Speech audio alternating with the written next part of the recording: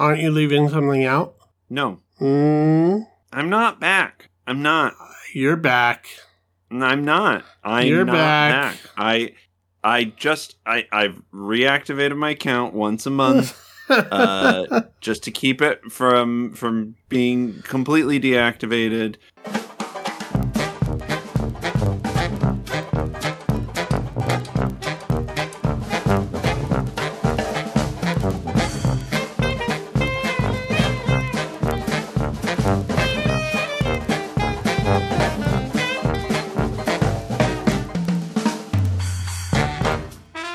Welcome to another episode of the MacGuffin Podcast, the movie review podcast that dreams are made of. Merry Christmas, Keith Foster from San Diego, California. Bah humbug, Cassidy Robinson, who is recording from an undisclosed location in the Rocky Mountains. If you are listening to this podcast right now, Christmas has already happened. You celebrated yesterday. If you take part in the Christmas holiday, either on religious or secular terms, we hope that you had a good one. And if you don't, we hope that you had a good day off. Yeah, and Happy Hanukkah, and Merry Kwanzaa, and Happy Winter Solstice. And a Festivus for the rest of us. Yes. We have a big show. We're catching up on end of the year movies. We're pretty much stuffing them in here wherever we can. So on this episode, we are going to be discussing Guillermo del Toro's Pinocchio adaptation, released on Netflix. We will also be reviewing Steven Spielberg's The Fabelmans, which is still in theater, but you can also rent it on Amazon. And at the end of the podcast, David Cronenberg's latest film, which was released earlier in the year, which we watched on Hulu. Crimes of the Future. Yes, which I think we talked about, did a big Cronenberg retrospective in October. He had a short film called Crimes of the Future, like way back in the early 70s or late 60s. I think it was like one of his first projects, so I don't know if it was like a student film or just like a little short film to get his name out there. So yeah, I don't know if this is like just sort of a remake and expansion of that. But yeah, we'll get into that a little bit more at the end of the episode, I think. We will. So without any preamble, I just want to get into the show because we have a lot to cover. We're going to cover a couple news stories before we get into the reviews. We shouldn't even be doing that, but we have so much to talk about because some news gems have dropped. Yeah, it's that end of the year dump. So I'm going to start here. Let's try not to eat up too much time on this one. Because this is sort of a wad of info here, but big shakeups over at the DCEU. Wonder Woman 3, not happening. Black Adam 2, not happening. Any more Man of Steel movies or Superman appearances starring Henry Cavill, not happening. And I think they've even scrapped future Jason Momoa Aquaman movies, although he has been talked about as possible roles elsewhere in the new version of the DCEU, which is going to be headed by James Gunn and Peter Safran. So they kind of went in and junked the Snyderverse for parts. They're going to be doing their own thing. They're kind of starting fresh. I believe there's a handful of performances, and I'm pretty sure Margot Robbie's going to stay in as Harley Quinn. All of the stuff from the Suicide Squad reboot is going to maintain. Obviously, it's the one he did. Well, I've heard that even that isn't necessarily the case.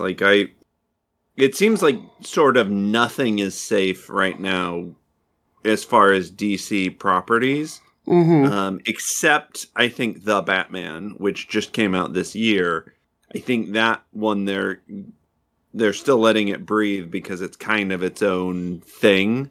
Right. Well, that's what I mean. Like, that's the DCEU was always sort of a dog's breakfast because they were greenlighting random shit all over the place, and it was loosely connected, and then you'd have stuff like Matt Reeves' Batman movie, which was not connected, and then you would have sequels that disregarded the previous films while they were still sequeling stuff that did come from the previous film. So it was like the whole thing was always a mess.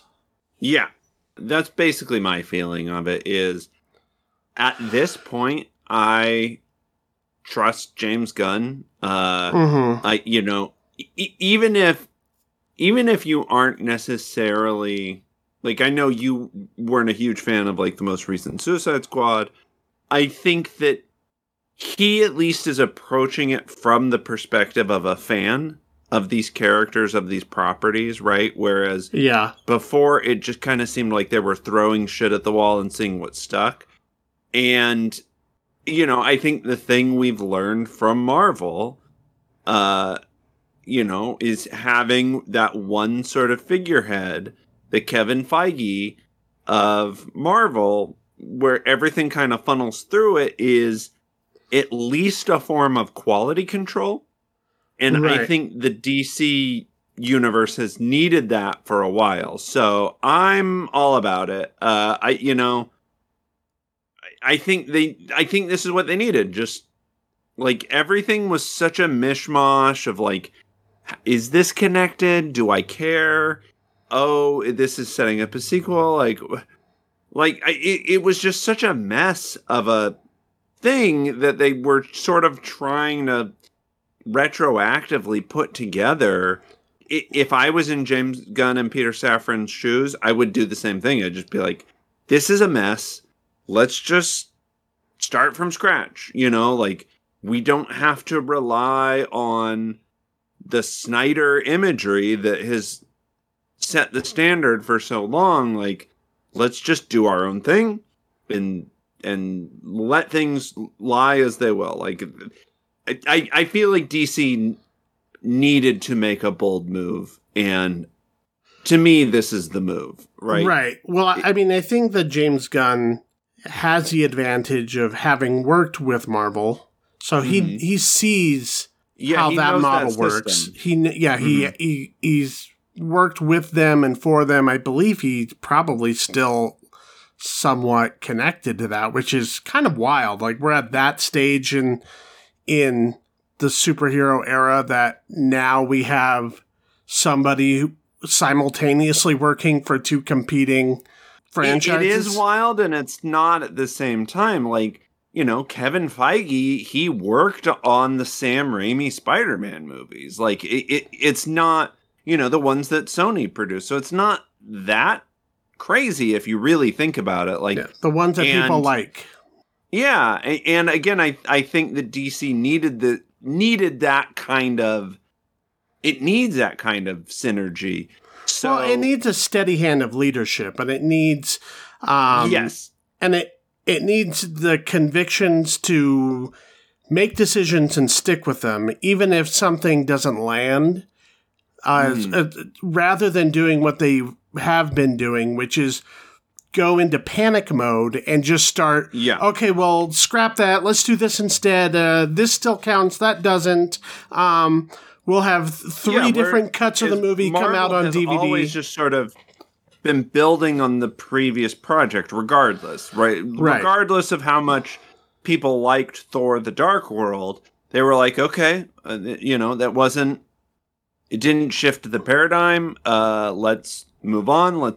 But it still exists. It's still part of the larger story we're telling. Right. And if you're doing this kind of connected multiverse, I feel like that's what you need to do is like, you need to buy into everything.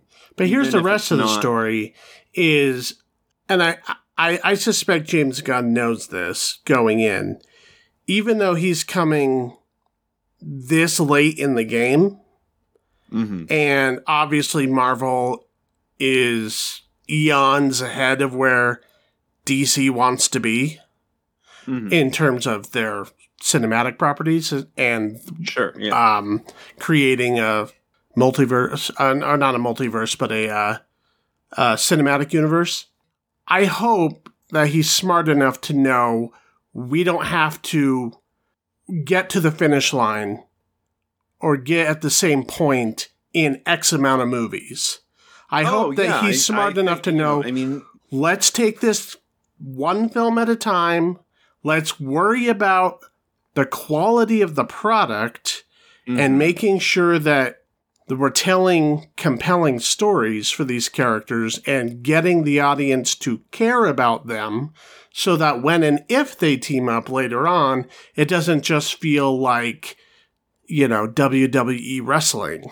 Yeah, that's the thing, right? Endgame would not have worked if that had come out during the first Avengers film. You know what I mean? Like, if it had come out then, you wouldn't have had a decade of building up to this point. And we've said it over and over and over again. The reason the MCU basically works is that each movie gets to be its own thing. Like, at its best. They don't always succeed in that. And there are plenty of movies that are just connective tissue, especially if you look back at them but those are the ones that later. Generally people respond to less. Yeah.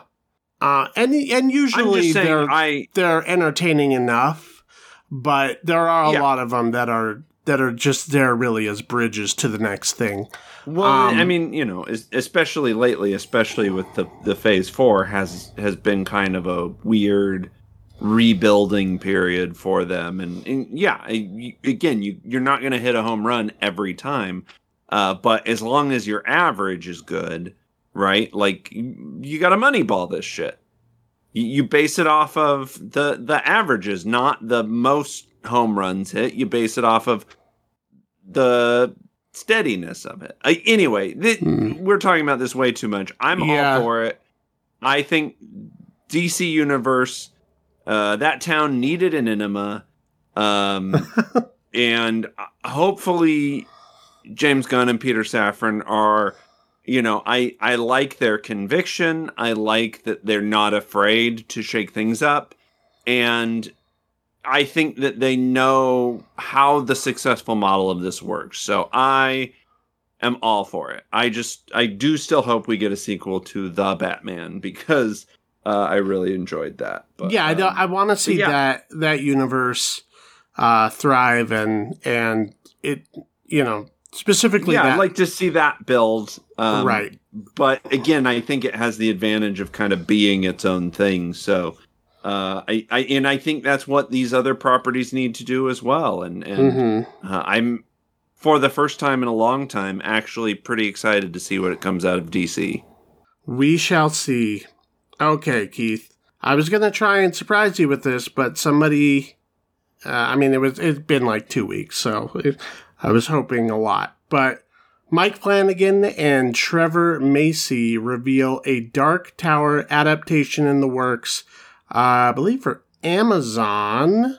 So, originally they were talking to Netflix, and then they left, and now they are going to be working with Amazon, which I think is the right move, since Netflix gets a literal boner for canceling projects early. Let me stop you right there. So I listened to the KingCast episode where they break down like all the minutia of this. That's actually where I heard about it. Okay. I was like looking for a podcast to listen to, and I was like, they discuss Mike Flanagan's Dark Tower. What the fuck? And so I listened to it. So apparently, and I don't, I'm not a Hollywood insider like they are, so I don't understand all the minutia of it. But from what I understand, is Mike Flanagan is working, his contract with Netflix is up. And after, like, he has a couple projects that are going to be released over the next couple of years or something, but, like, that are basically done.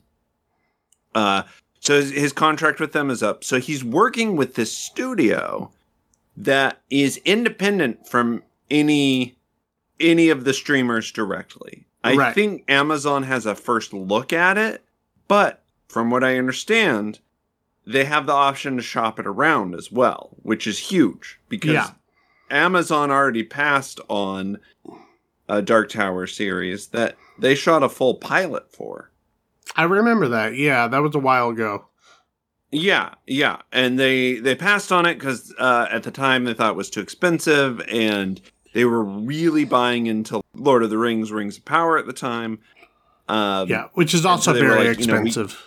Yeah. I'm sure that Amazon is definitely going to be very interested in this project. I mean, here's the thing. This is the dream, right? Like, I feel like Mike Flanagan he is a Stephen King fan, and it shows from his work. It shows from watching stuff like Gerald's Game and Dr. Sleep.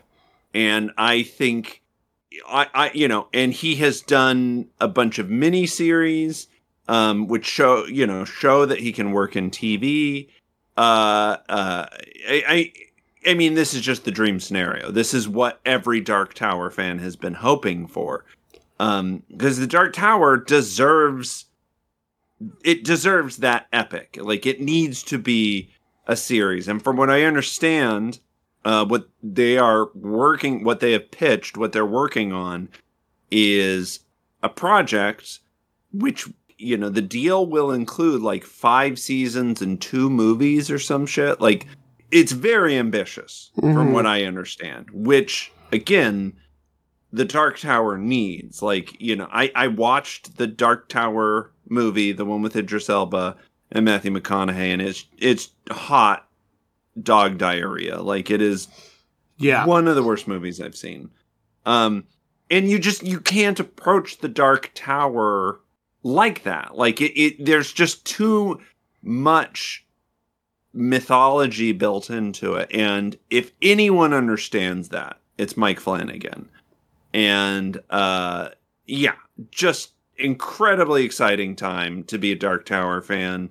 It is still, that series is, and I've read a lot of Stephen King at this point. It's still my favorite. When I heard the news, I was legit mad that no one told me, because like, people know I'm a Dark Tower fan. They know I'm a Stephen King fan. They know I'm a Mike Flanagan fan, a Fanigan.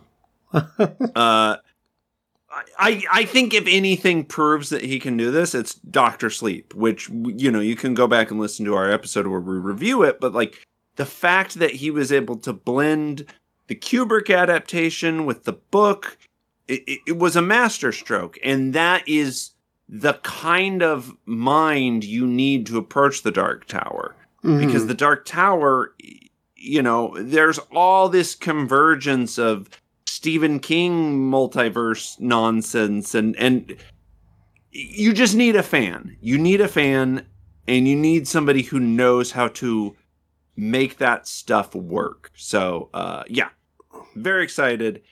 Yeah, I agree. I have nothing really to add to that. I think Mike Flanagan is uniquely suited for this, and there's few people that I trust more for this specific project because of its complexity, because of how careful you have to be, because of the rich lore, and that anybody working on this is going to have to kind of pick and choose what they keep in and leave out, and how much story they want to include. And I think Flanagan's going to know exactly what's important to the fans, while still holding on to the story and the script and making the narrative work. Absolutely. I think this is the dream scenario. This is like, I think I even mentioned on another episode that like, I hope, I would love to see Mike Flanagan do. Oh, sure. I mean, I think it was kind of a meme. Give it to Flanagan. I mean, it's been on the lips and hearts of every Stephen King fan for the past 5 years, right? Like, yeah. I feel like every project Mike Flanagan has done has been an audition for The Dark Tower. Like, it just feels like it's all been building to this. So, very optimistic. Agreed. All right, let's go ahead and move on to the reviews.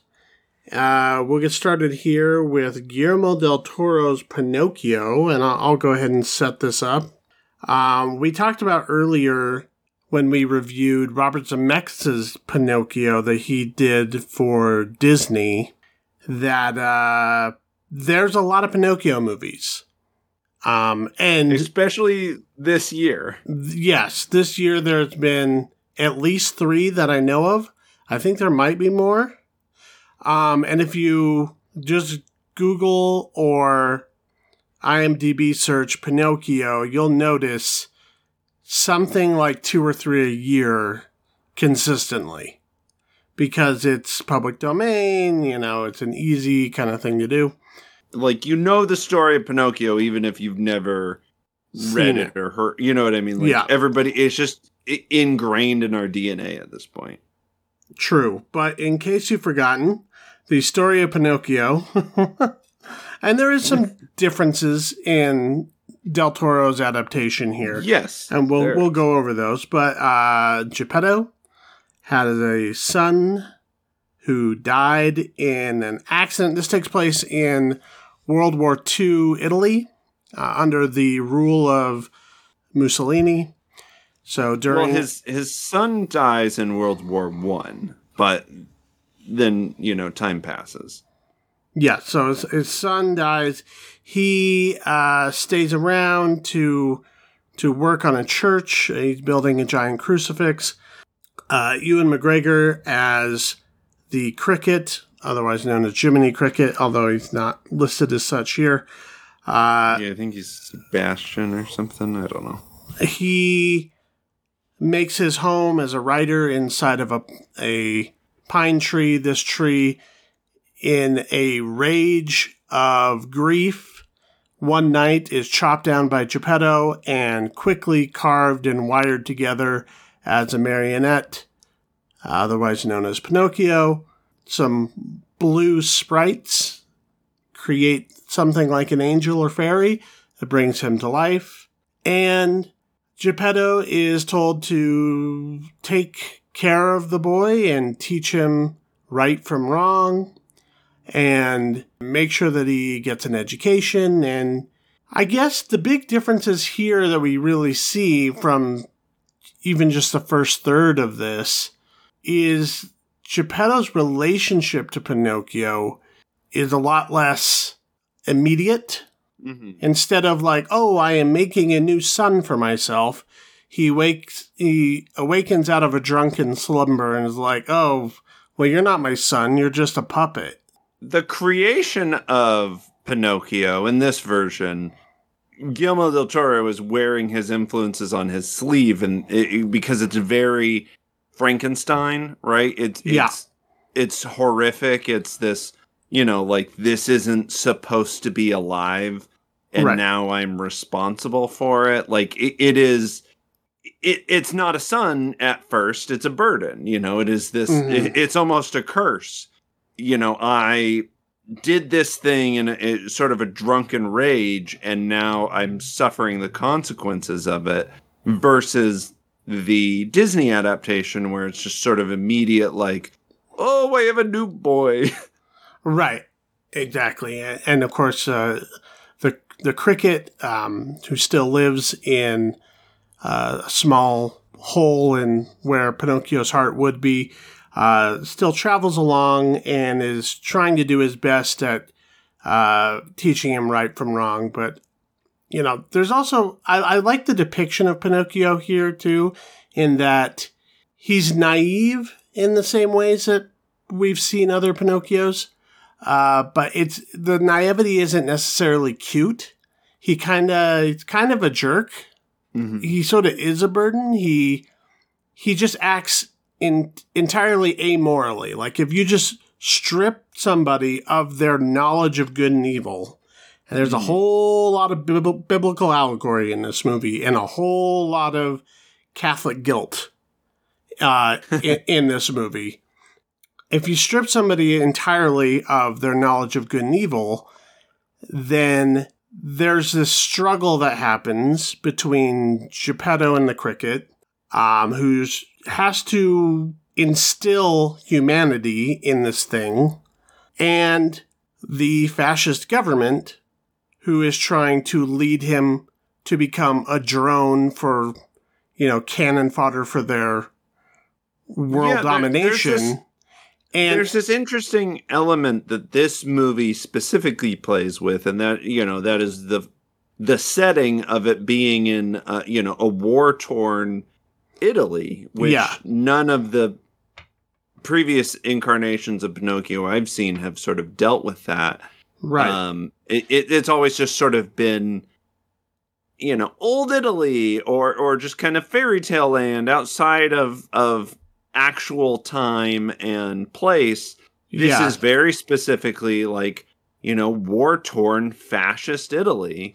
And and there's also a lot of, of issue with Pinocchio is not a real boy. He is a wooden boy who was given life by these fairy spirits. So he is immortal. He is not, he has a wooden body. So anytime his body breaks, there's this very interesting scene where he goes to the afterlife and sort of each time he goes, he's there a little bit longer and a little bit longer, but he knows he's going to come back. And the fascist, played by Ron Perlman, witnesses this and thinks, oh, well, we can have an unkillable soldier. Right. And he has to serve his country. He's has a unit of child soldiers, of which his son is also a member of, voiced by Finn Wolfhard. And it's interesting that's the portion of the story that usually is Pleasure Island, right? Yeah. And in that version of the story, the classic Disney version where they go off and gamble and drink and play pool and turn into donkeys, here they're being trained for war, and the jackass that they become isn't just out of selfishness and a want for hedonism and pleasure, but it is this idea of, the fascist ideal of what masculinity is, which is anti-human. So this whole idea of becoming a real boy has nothing to do with turning into a literal flesh person or not, but it's learning right from wrong is the antithesis of fascist ideology, which is might makes right. Yeah. Yeah. So I like this. I like this quite a bit. I think this, as a story, I'm most interested when it diverts, because we've seen a lot of Pinocchios. And you still have some of the same beats, especially early on, Yeah. He's got to go to school, and he gets seduced by this sort of life as a performer. He gets sort of tricked into this life. There's a few musical numbers which seem extraneous and a little bit I just now remembered that they tried to do that, and it seems like even the movie loses interest in that after a while. I will say the music isn't. It's not bad. It's not something that I don't think it deters the movie, but it doesn't it's not a selling point. No, and it doesn't necessarily help the movie either. It doesn't imbue any of the scenes with anything that we couldn't get otherwise. That the story wasn't already doing just fine. As far as the design goes, this is all done in stop motion animation. It has a very Leica. Yeah, it reminds me a lot of the Leica productions that are done in Oregon. Yeah. And this wasn't done through that studio, but it certainly evokes movies like Coraline and Paranorman and Box Trolls and that kind of stuff. So if you like that look, this is done similarly.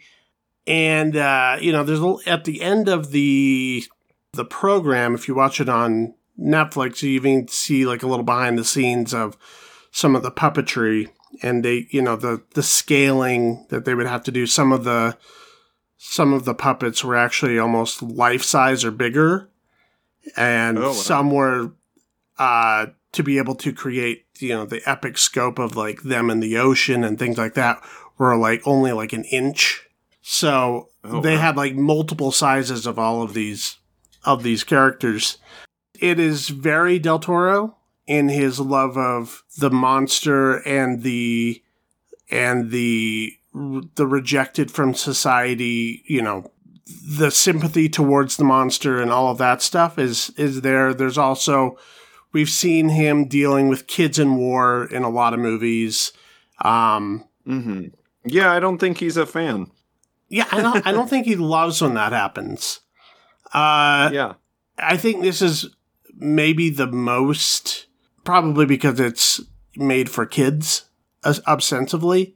So it draws those parallels a lot more literally than, say, something like Pan's Labyrinth or The Devil's Backbone, which kind of toggles back and forth between fantasy and reality. This movie is sort of its own world. Yeah, I would say it's sort of strict, kind of pure fantasy. Yeah, but I liked it a lot. I don't like the monkey as far as designs go. The monkey was a little creepy, but I think that was intentional. I think this was one of those projects that when I saw it, I was like, oh, yeah, of course this is what Guillermo del Toro's Pinocchio would be like. But I think, I think it's sort of a culmination of a lot of his obsessions as a filmmaker. And I think because of that, it creates a fresh version of a story that we've seen 100,000 times. Like,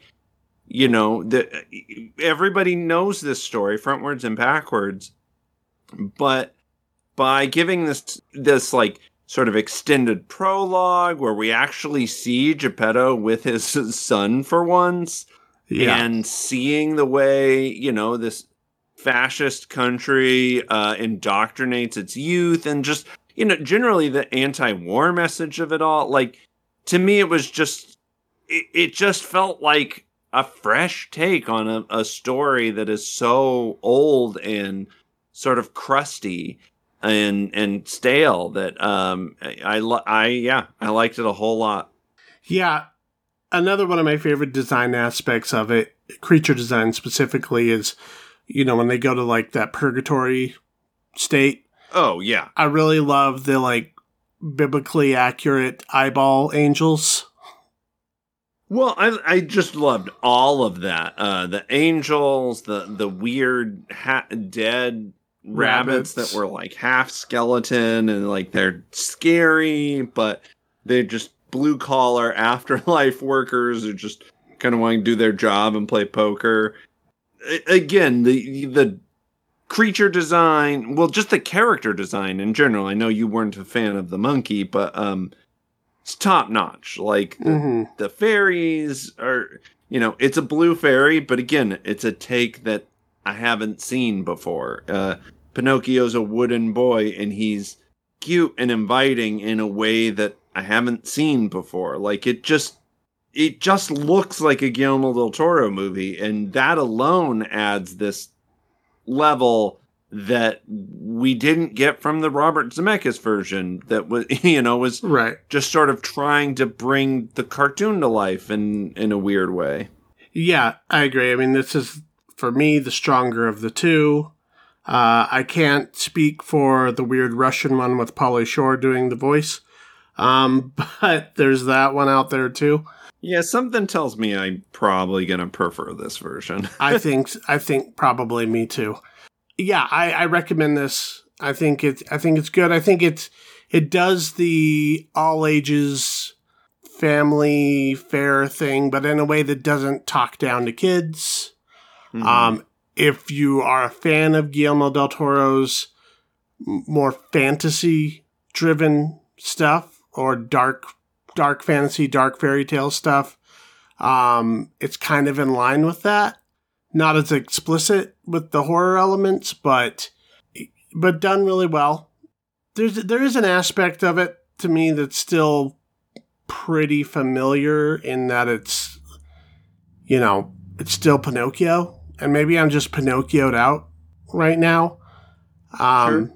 But I kind of wish I hadn't seen the Zemeckis one so recently, and I think I would have enjoyed this one more. Of course, I know this has been one of the projects that he's been wanting to make for a really long time, so it's not like this was like a cash grab or like he just tried to get it in under the table kind of thing. Like it's been on his list of things he's wanted to do for and this decades. Type of animation, this like stop motion animation, takes a notoriously long time to do. It's why we don't have Leica pictures as we don't have 2 of them a year like we have Pixar movies. Like, right. It just it is a time consuming process. And it doesn't have the budgets of something like a Disney project. There is something by the nature of stop motion animation. There's something handcrafted about it, something tactile to it that you don't get with a lot of Disney pictures, even their quote unquote live action remakes like The Lion King or the Zemeckis Pinocchio movie, which is mostly shot on a soundstage with a green screen. Yeah, exactly. This feels tactile. It feels, and I think that just leads to an inherent connection that you can't fake. I don't know. I've seen a lot of Pinocchio adaptations. Again, like you said, there's been a lot this year, but to me, this one stood out by a giant wooden nose. Like the fact that there was even a fresh take on this story at all. And, it's from this place of Guillermo del Toro of kind of wearing his emotion on his sleeve. Like, this is a very emotional story. It's a very personal. Yeah, like you said, it doesn't talk down to kids. It deals with life and death and war and all of these sort of bigger things that unfortunately kids have to kind of grow up into. And the fact that it was able to do that in a Pinocchio adaptation and make it entertaining and something new for me to see, that I feel like it's almost a handicap going in, like that you're making a Pinocchio movie. Like, you have to fight against all of the preconceived notions of what that story already is. So it's almost harder to create something you haven't seen before. So I feel like I've got to give the team credit for that. Yep. I'm giving it a B+. I'm giving this one an A-. Let's go ahead and talk about The Fabelmans then, and I'll let you set this one up. Yeah, so The Fabelmans is a loosely veiled, semi-autobiographical movie directed by Steven Spielberg about this young boy, Sammy Fabelman, who grows up obsessed with movies and making movies.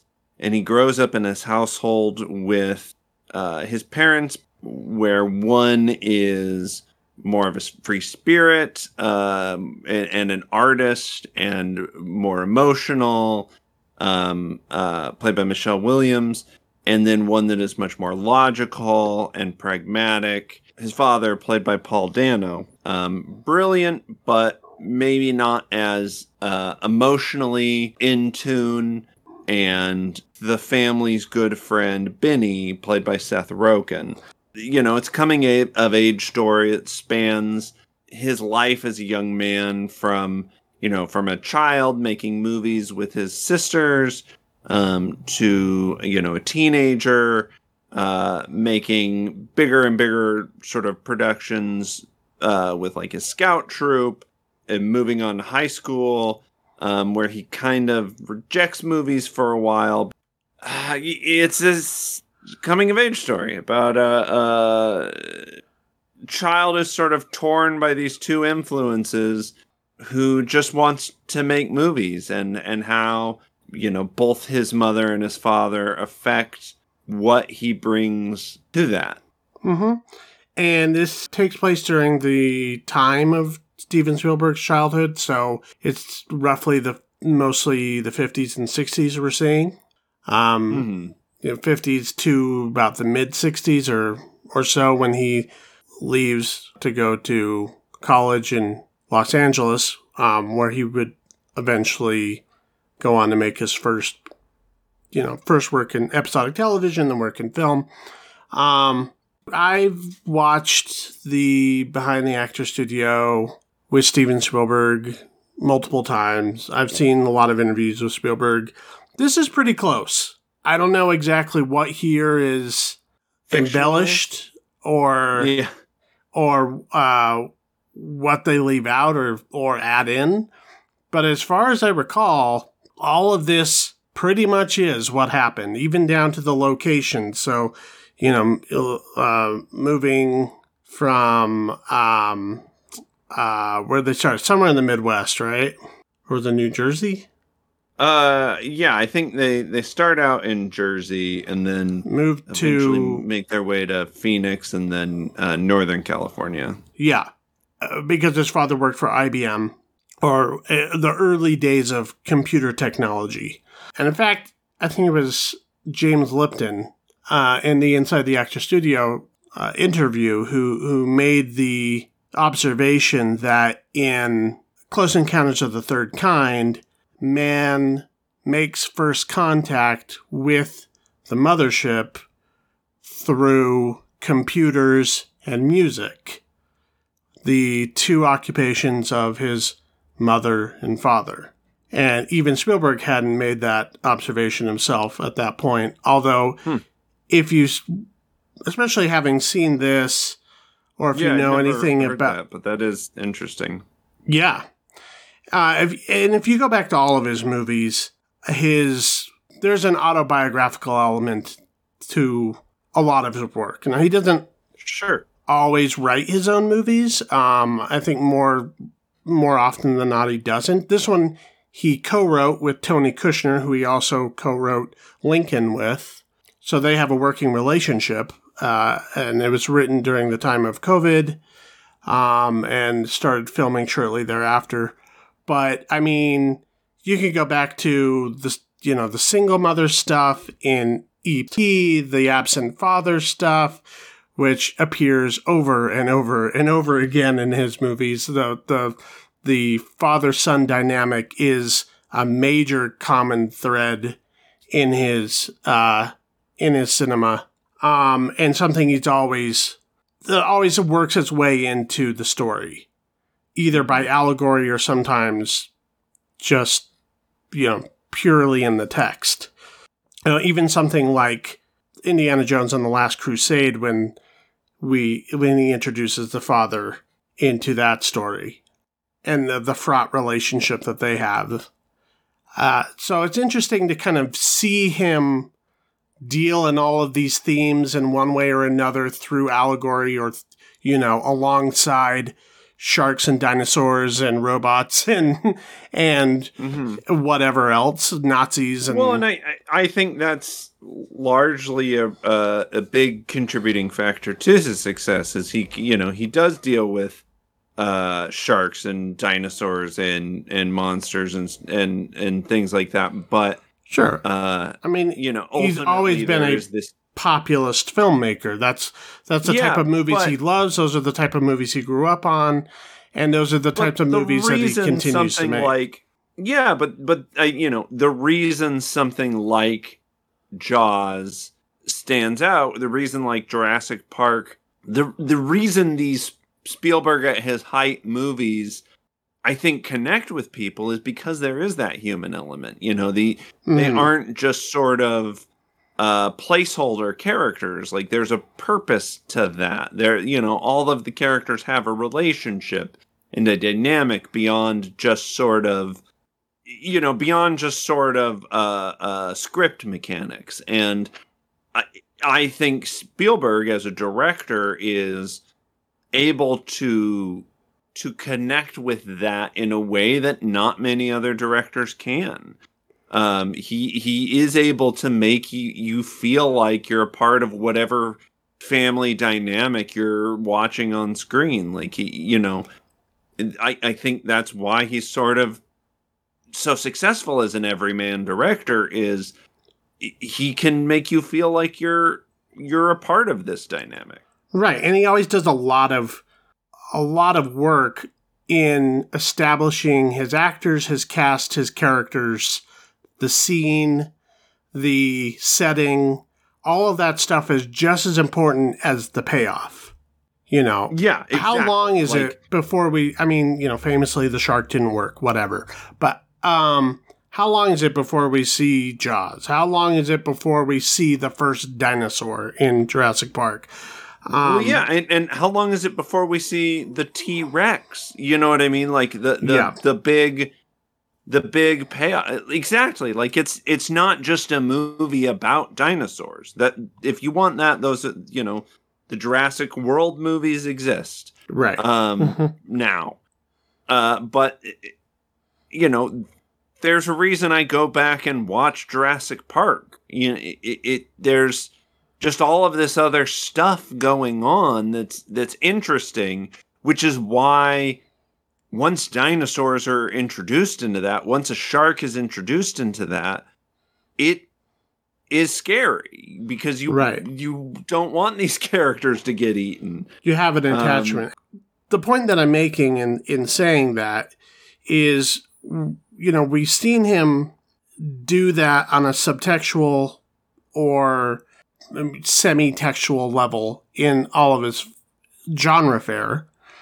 And here it seems like the creative impulse or the challenge that he set for himself was to, can I still do that without the framework of a more established genre to give people a way into just the character stuff. It's like he's whittling away all of the stuff that would normally give somebody the leverage to tell a father-son story or whatever.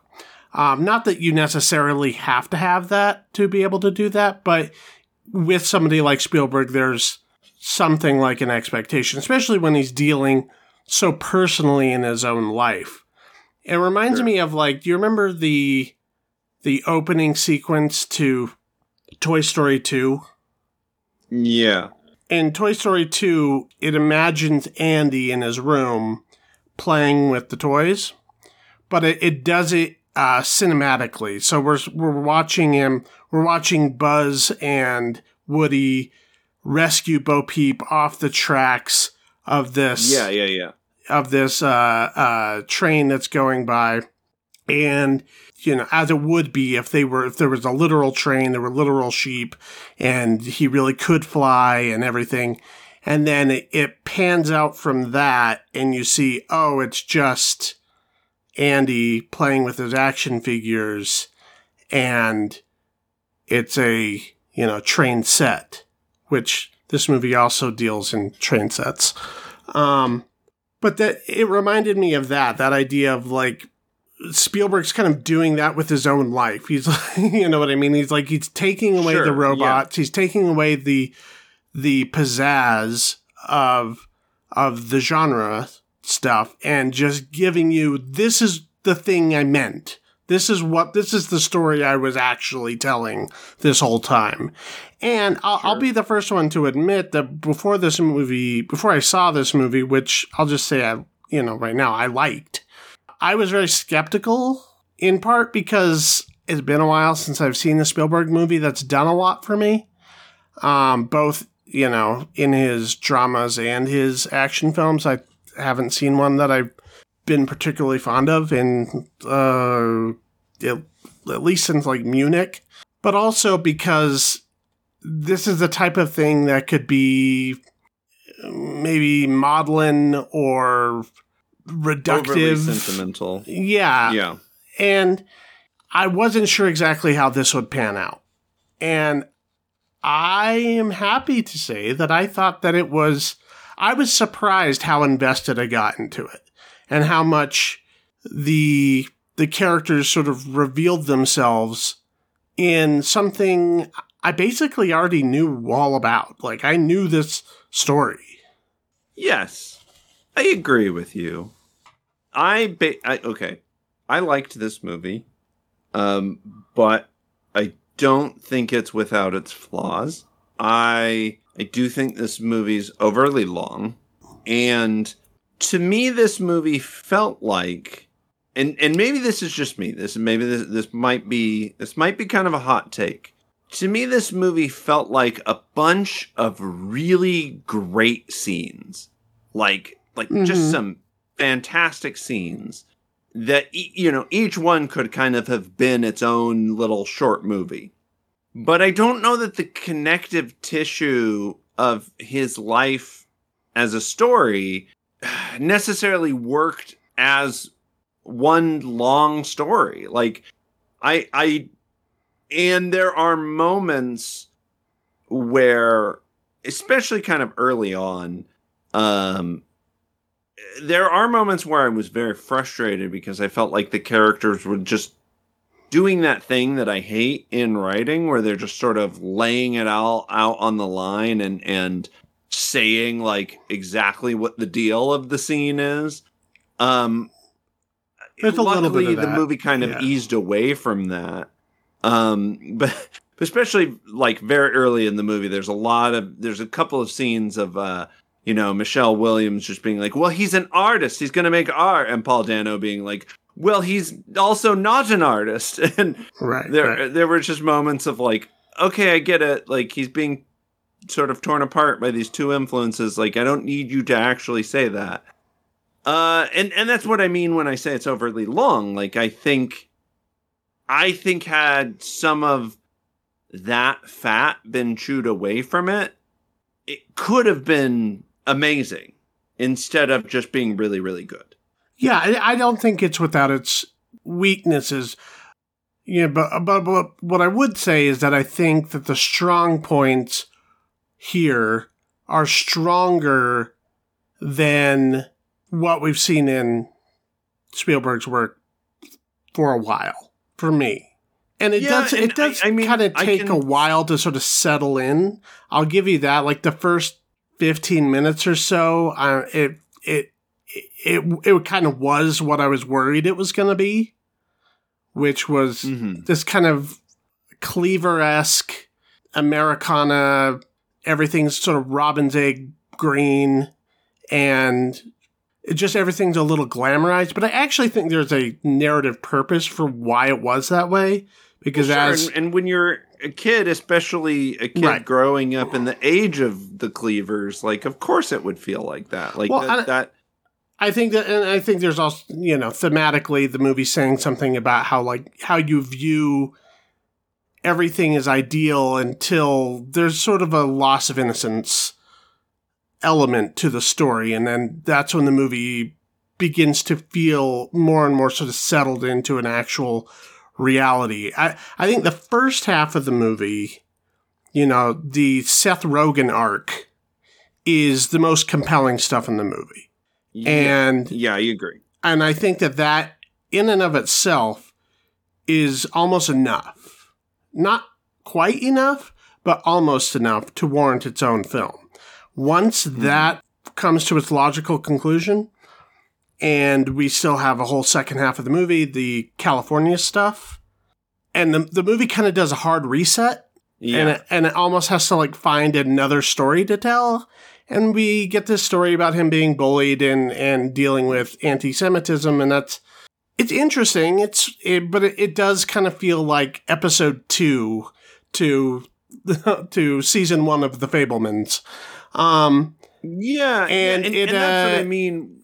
That's exactly what I'm talking about when I say that it felt like a bunch of fantastic scenes. There's a lot of vignettes. And I think a little bit of that is fine. I think there's, I think you can do that in a movie like this to some extent. Like, absolutely, you get the little Judd Hirsch vignette, right, where Uncle whatever comes in, and he's this wild man who was literally raised in like vaudeville and circuses and stuff like that, and he ends up having this big influence on Sam's life. And that's a fun little vignette that I think is perfectly placed, and it doesn't muddy up the waters of the overarching narrative too much. But I do agree that the first half of the film, or I believe that the first half of the film is much stronger than the second half, and then we're kind of coasting off the strength of the first half until we get to the end of the second half. I was in enough to enjoy the other stuff, the high school stuff. But yeah, I think the meat of the movie is really in that first hour 15 or so. Yes, and that's exactly what I'm talking about when, I think this movie's a little too long, and I think, from a storytelling perspective, I get that it's Spielberg's life, but maybe they should have carried some of that arc over a little bit more to connect with sort of that later high school story, because it does feel so sort of disparate. Mm-hmm. And there's kind of, there's a logical conclusion to that story, but emotionally that story was kind of already dealt with. And I think they could have, again, just from a script perspective, could have weaved that in a little bit more so that maybe it's not as true to Spielberg's life, but, this is not Spielberg. This is the Fabelmans. Right. Why are we going to fictionalize it if we're not going to use that to our advantage, and to create, something that sort of works together as a single narrative a little bit more. And I agree, like, I don't have a problem with vignettes within the movie as a whole to justify a 2.5 hour runtime. I just want them all to kind of connect and pay off a little bit, which isn't necessarily the case. And that's okay. But again, I think for me, it held this movie back, from elevating it to, instant classic to, yeah, I enjoyed that. Like, I enjoyed the movie. But do you know what I mean? I don't know. Yeah, no, I agree. I was more along for the ride. I think just because, especially if I'm watching something from home, if I am not checking the time about every 10 minutes, or if I'm not, getting up to get something to eat or whatever, if I'm actually invested in the story, I feel like it's working. And that's what it was doing for me, which doesn't always happen. Yeah, and I mean, you have also some amazing performances here too. Like, yeah, I think the strength of the performances alone. Gabriel LaBelle as the older Sam Fabelman. I mean, I think he's going to be one to watch. Mm-hmm. I think it's a very good portrayal of a high school boy, but with complexity. Mm-hmm. And Paul Dano, okay, there's this thing with Paul Dano where he typically plays like a creep or a weirdo, right? Like, I think he gets kind of typecast a lot. Yeah. So it's very refreshing to see him play someone so grounded, but it also made me incredibly anxious because it's Paul Dano. I was kind of always waiting for that other foot to drop. Well, I knew he was. I'm glad he wasn't going to become the actual Zodiac or something like that. But no, but I was waiting for the abuse arc or the kind of dark turn or the you can't make movies. I forbid, at the very least, I forbid you from making movies kind of thing. But there's some implication of that, but ultimately it is a sensitive interior performance. Yes. Without it ever being so explicit and overly dramatized. Right. I think what he mines from Paul Dano's toolkit is that what he usually uses in a sort of sinister way in some of these other films, he uses here to just show somebody who's socially awkward. Yeah, well, maybe there's a disconnection, and maybe on the spectrum immediately. Like they never say that, but that's kind of implied, and I think that sure, the way that juxtaposes to Michelle Williams, who's a total extrovert, and it helps kind of derive that thing of like, well, of course this marriage wasn't going to work. Of course, there's. It's fraught. And even if they love each other, there's kind of an impasse there. Just on a personality level. And because of that, there's this interesting silent tension through the movie that made me very anxious, like I said, because, Michelle Williams, her character seems sort of manic depressive, right? Where she has these high highs and these low lows.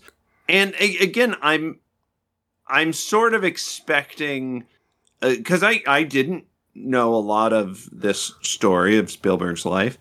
So I'm sort of expecting like the suicide arc or I was always sort of waiting for this darker turn.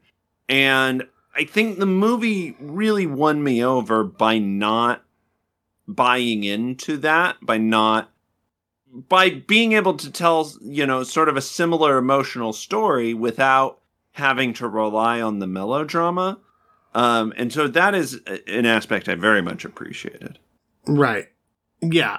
And I think the element of it that, again, could be a little precious, and mileage may vary for people as far as this goes, with this idea of like Sam really only being able to make sense of his life by filming it and by editing it and by viewing it through some sort of sense of control. Like that was his need to direct is really a need to create control out of chaos.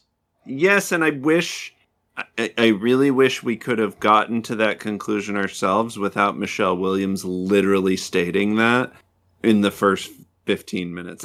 That's what I mean. Like, there's the moments that kill me, but then there's these moments where they're dealing with all of these issues and this complexities.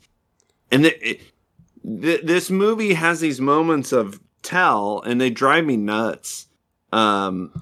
Because there's these scenes that are so brilliantly written and shot where what's going on even without a character explicitly stating it. Right. Yeah. Yeah, there's a bit of that. I would say there's less of that than you get in a lot of mainstream movies these days. Especially in a post-television age. Post golden age of television, whatever age we're in right now, where most people's experience to long form narrative is through television, which by its very nature is a more of a tell kind of genre than a show genre.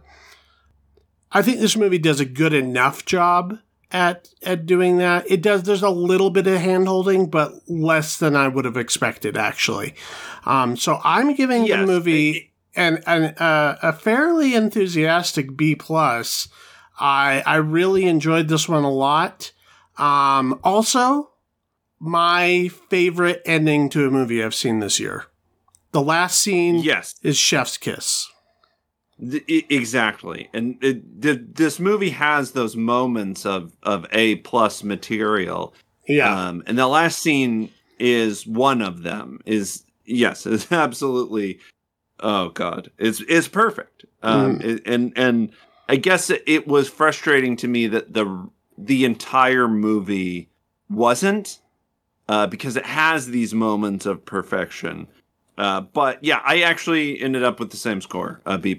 I think this is solid, and it is worth it. There is enough meat here that it's worth the indulgences. Yeah, and there wasn't as many like obnoxious wink and nod at the camera, self-referential, chubby moments that would have been very easy to fill in here. Like, I was expecting a warning sharks on the beach sign when they're doing the senior ditch day or something, or like him looking at the stars and imagining a spacecraft or something. Like, I'm glad they didn't do that. Fairly restrained as far as that goes. Yeah. Which, I am also glad for. So yeah, right now it is available to rent on Amazon or purchase, but it is also still in theaters. I think it is a little lengthy. It's maybe a tad too long. I mean, ultimately, it's always watchable. So, you can get away with a little lengthy if it's still entertaining, if it's still well done. I just think for the story that they were trying to tell, they sort of overtold it, and we could have carved 15, 20 minutes off of that, but it's fine. If you're a fan of Spielberg, I think you should watch this. Okay, let's get into Crimes of the Future. This is the latest film directed by David Cronenberg. It's on Hulu now, but it was released earlier in the year. It takes place in the future, where man is starting to evolve, and people are born with new organs that they are discovering. Like, they're sort of no function or use for the most part, and in some cases can be very dangerous, like a cancer. But twist on all of this, people have also evolved past the point of feeling pain. So this society often performs acts of surgery in these productions or live art installations where we see our main characters, played by Viggo Mortensen, as Saul Tenser, and his assistant girlfriend, played by Léa Seydoux, Caprice. They use this high-tech sarcophagus-like device to perform these artistic surgeries while at the same time dealing with what seems to be multiple points of interest in their profession. So, we have these different competing surgical agencies who might have a different perspective of everything. Kristen Stewart works there, and she seems to have some sort of fascination with sort of going more towards the aesthetic purposes of this.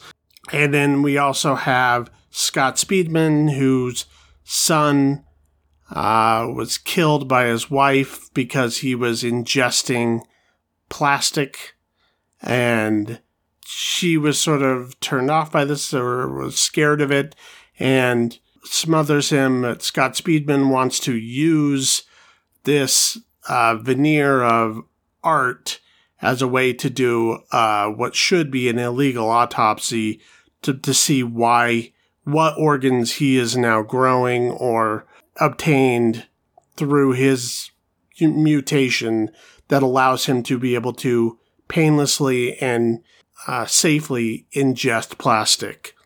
So this is a David Cronenberg movie. If that wasn't obvious by all of the description, there's a lot going on here. Maybe too much going on, in my opinion. In terms I kind of agree. I wanted this one to hold my hand a little bit more. And that is not something I normally ask for.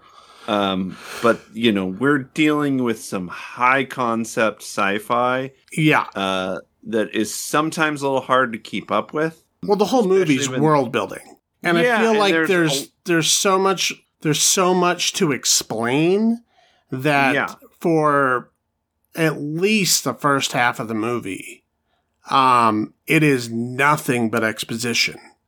Just these info dumps with every single but line of dialogue. Yes and no. There's these info dumps, but they're still done in a way that's kind of coy. And so it leads to at least some confusion for me as to like, okay, who's actually like doing, you're a part of the government agency, or what exactly is illegal? And, there's just these, it's done in a way that isn't as obvious as exposition can be. And right, because there's a mystery element that's part of this as well. So there is some red herrings and whatnot as he's introducing all of these different subplots. I think my thing is it's not so much that I need to be guided through the world building, as I would have liked this movie to have 2 or less subplots just to kind of be able to connect to something. Well, and it's like there's so much going on that there's this. It almost feels like there's this sense that like people won't be on board with it because this movie's slow, and I think at times it is a little boring, which is interesting because there's so much going on, and maybe that leads to stuff kind of boring me is because there's so much going on. It sort of feels like I'm missing part of it, and I don't know. This movie's a little frustrating. Yeah, no, I felt the same way where I was finding myself like, okay, so, as I'm watching it, I'm trying to sort of piece together the screenplay in my head. Where I'm like, okay, so there's this going on over here. We have these people, we have these interested parties. We're learning this about this conception of the future that Cronenberg is laid out here. All really interesting conceptually. And I like all of the body horror elements and the design elements of like this transhumanist tech that goes into some it. Gross stuff. There's some gross stuff that that I was hoping for. There's a lot of scenes of Viggo Mortensen gagging in a weird spine chair. Yeah, which apparently I didn't know this, but I read somewhere that prior to doing the picture, he had suffered some sort of back injury. So he's in actual pain while making the movie, and that's why he's sort of... Oh, so it's like that scene in Lord of the Rings where he kicks the helmet and he actually breaks his toe? I guess I didn't know about that. I hope he's feeling better, but right. I don't know. Yeah. Well, it seemed they worked it into the character, which kind of makes sense because he's one of the things about the character that separates him from the rest is that he is able to feel pain, and he seems to be able to have some kind of a will to the organs that he's creating. He seems to be able to manifest them with some level of intention. Which here's the thing: I feel like every aspect of this movie is interesting and could have been enough to sell the whole movie. Like, this one guy who feels pain and can control his organ growth, who is a performance artist who performs public surgeries, like that's enough. This guy who's, genetically altered himself to the point where he eats plastic and his, trying to create a society where we're eating garbage to replace it. That's interesting. That can be a whole movie. Like I think that part of it is just there's so much going on that could be what this movie's about, that it feels like a lot of sort of competing ideas to me. Yeah, I think that's how I felt about it too. It felt like this is a combination. I mean, the reason it feels like that is because I think he's made those movies. Like there's a little bit of everything he's done before in this. Like there's the elements of the surgery stuff from Dead Ringers, and there's the elements of this weird kind of secret society of people who explore pain and pleasure that you get from Crash. There's elements of, the new flesh and the growing of new organs that you get in a lot of his work, but especially in Videodrome. I don't know if this movie does anything that all of those movies didn't already do better. Which isn't to say that this is an altogether failure. It's interesting, but I think for me, narratively, it just doesn't really work. And it never really adds up to much when it's all said and done. And even if you just kind of strip it down to the mystery element of it, the whodunit genre element, that doesn't even really pay off. No, that almost feels kind of tacked on to me. Like I don't know.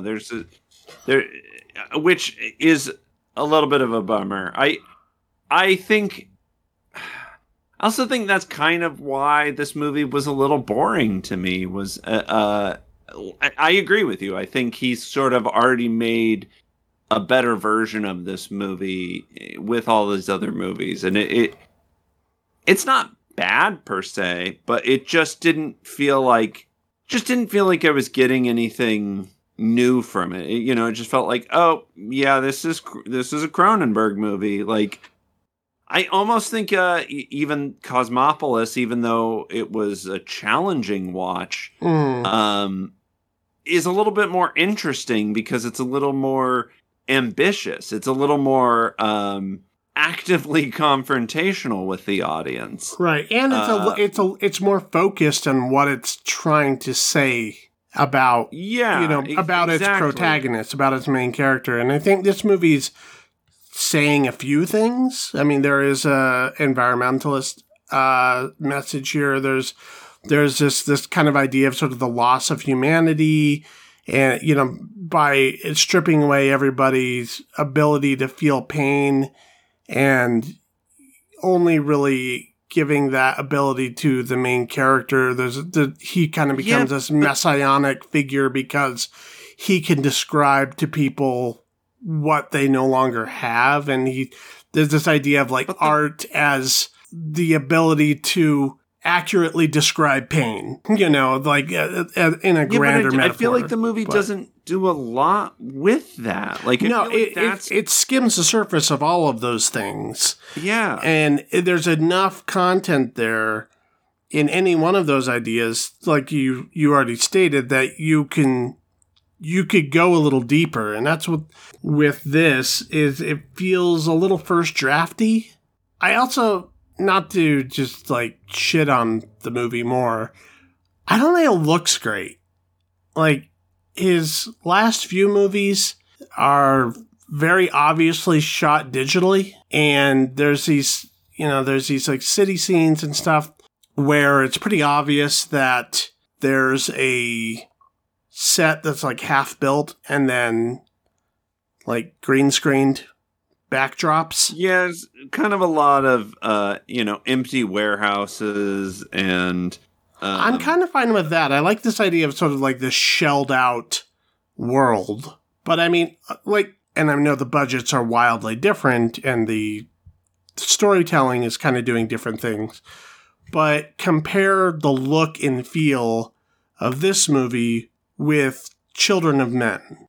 Children of Men feels like a lived-in, breathing, living world where there's dust and debris and, and everything is dilapidated, but it also feels like there's an actual society there.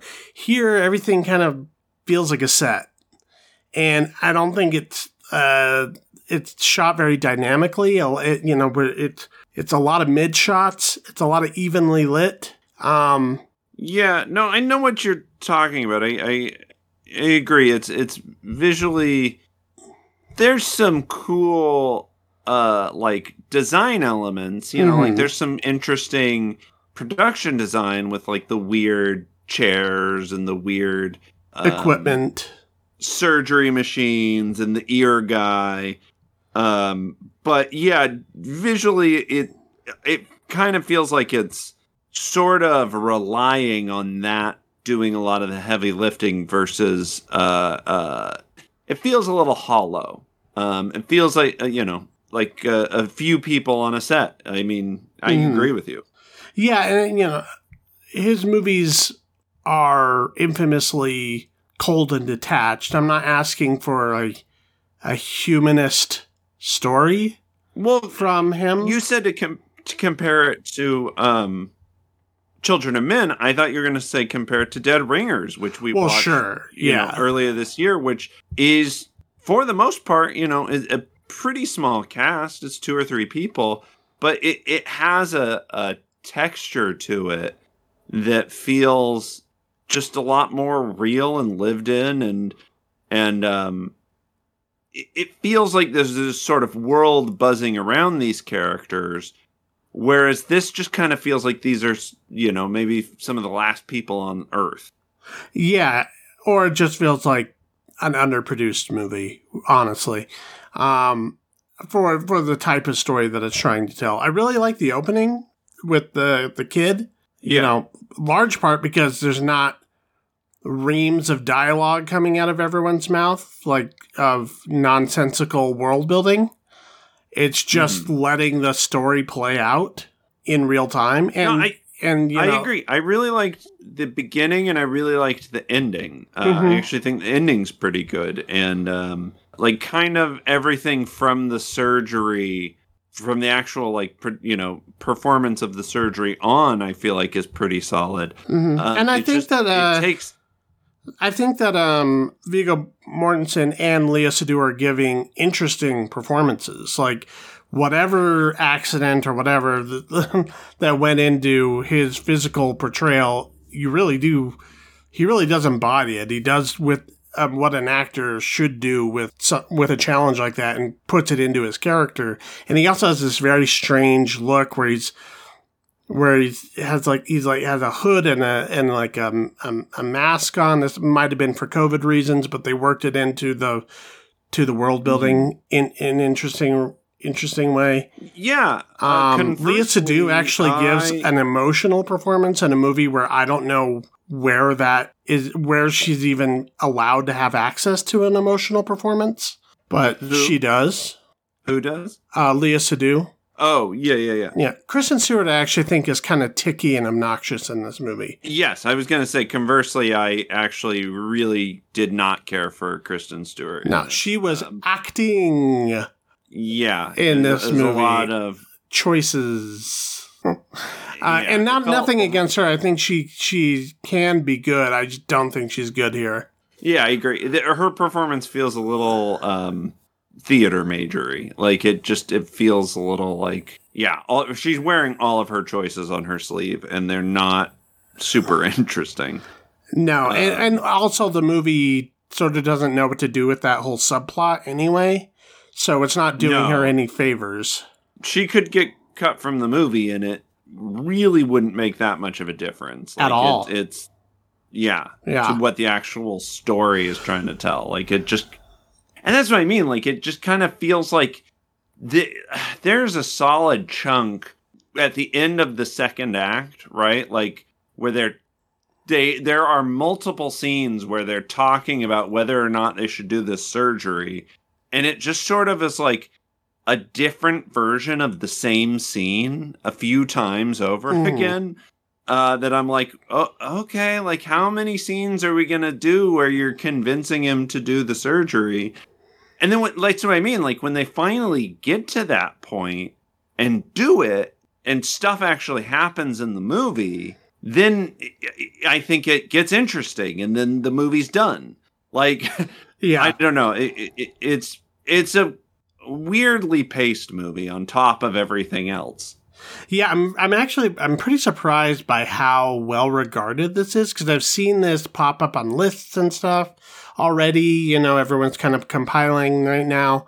And so maybe, you know, the power of expectations, you know, especially having low expectations going into The Fabelmans, maybe had some sort of effect, and having somewhat high expectations for this. I mean, I like Cronenberg a lot as a director. I've seen him make bad movies. I know he's capable of that. But yeah, to me, it's not even that this is just bad. Like I don't want to totally shit on it. Like I don't think it's challenging. It's interesting. It's taking big risks. I don't. Yeah. There's nothing. And, you know, there are things to like about it. Yeah, but no, I know what you're saying, though. Like, it's...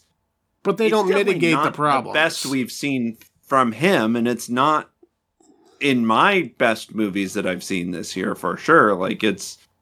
I don't know. And maybe the part of it is the theatrical run that we missed. You know, it's probably a little different to watch this in a theater with, with people. That might color some of that. And, you know, we also just did a pretty exhaustive Cronenberg deep dive. Right. It is possible that colored our viewing as a lot of these thematic things are a lot more present in our minds, whereas, you know, absence does make the heart grow fonder, and it's been a while since he's released a movie, so I can see why, you know, maybe some people romanticized this movie a little bit more than I am, for sure. Yeah, and I like to see that he's still out there making the movies he wants to make, and, you know, they didn't And it grossed me out multiple times, so I think that would make him happy. Yeah, I mean, at the very least, you have that. There were moments where Viggo Mortensen, and what you're saying about his performance with his pain and all that makes a lot more sense, but there were moments where just like he was like gagging me, like just really grossing me out. Just like I can't. Come on, dude. You're just making gagging noises in a weird bone chair for 15 minutes. I really like the Howard Shore score. He does a lot of the scores for Cronenberg. And isn't he the guy who did the score for The Lord of the Rings? I want to say he is. So that'd be a fun Howard connection. Shore? Yeah. Yeah. So there you go. But I like a lot of his scores. And I've always liked his work with Cronenberg, and I think that the score helps a lot of this movie for me. But yeah, in general, I don't think it's a must-see. For completists, you know, sure, go for it. It's like we've said, I think we've seen him do this movie elsewhere better. Yeah. All right. So for the next streaming homework that we do, we're still playing catch up for 2022. I'm going to have us watch on Netflix Apollo 10.5, A Space Age Childhood by Richard Linklater. This is his latest adventure in rotoscope animation. That ought to be interesting. All right. And if anybody has anything to say about any of the movies we discussed here or any of the previous episodes, you can contact us at our email at MacGuffinPod@gmail.com. You can also find us on Twitter and Instagram at MacGuffinPod. Leave us a 5-star rating and a 1-sentence review on iTunes or Spotify or Google Podcasts or whatever podcatcher you use to listen to us on. Follow me individually on Twitter and Instagram at VC Cassidy, and you can read the other reviews and articles by the rest of the MacGuffin staff at mcguff.in. And if you want to see the written reviews that I do occasionally for the Idaho State Journal, just Google Idaho State Journal movie reviews, and that'll take you to the arts and entertainment page where my reviews are archived. You can follow me on Instagram at Keith Foster Kid. You can also check out my improv show, Improv vs. Stand-Up. We're done for the year with shows, but we will have some more shows coming in January. So, and that's Saturday nights at Mockingbird Improv here in San Diego. Aren't you leaving something out? No. I'm not back. I'm not. You're back. I'm not. You're not back. I've reactivated my account once a month. Just to keep it from being completely deactivated. I don't know, the fact that Elon Musk is maybe stepping down is definitely appealing to me. We'll see what happens there. But as of right now, I am not back on Twitter. I forgot to deactivate my account the last time I logged in. But I'm not checking it. I'm not posting. The news about the gunslinger was a very rare exception that I needed to talk about. Keith's capping. He is back on Twitter. So you can follow him at Keith Foster Kid, where at some point he will be back on interacting with you, I'm sure. Maybe, but probably not. And as of right now, I'm not. Merry Christmas. And that is the end of the podcast. Movies are dreams that you never forget. Bye.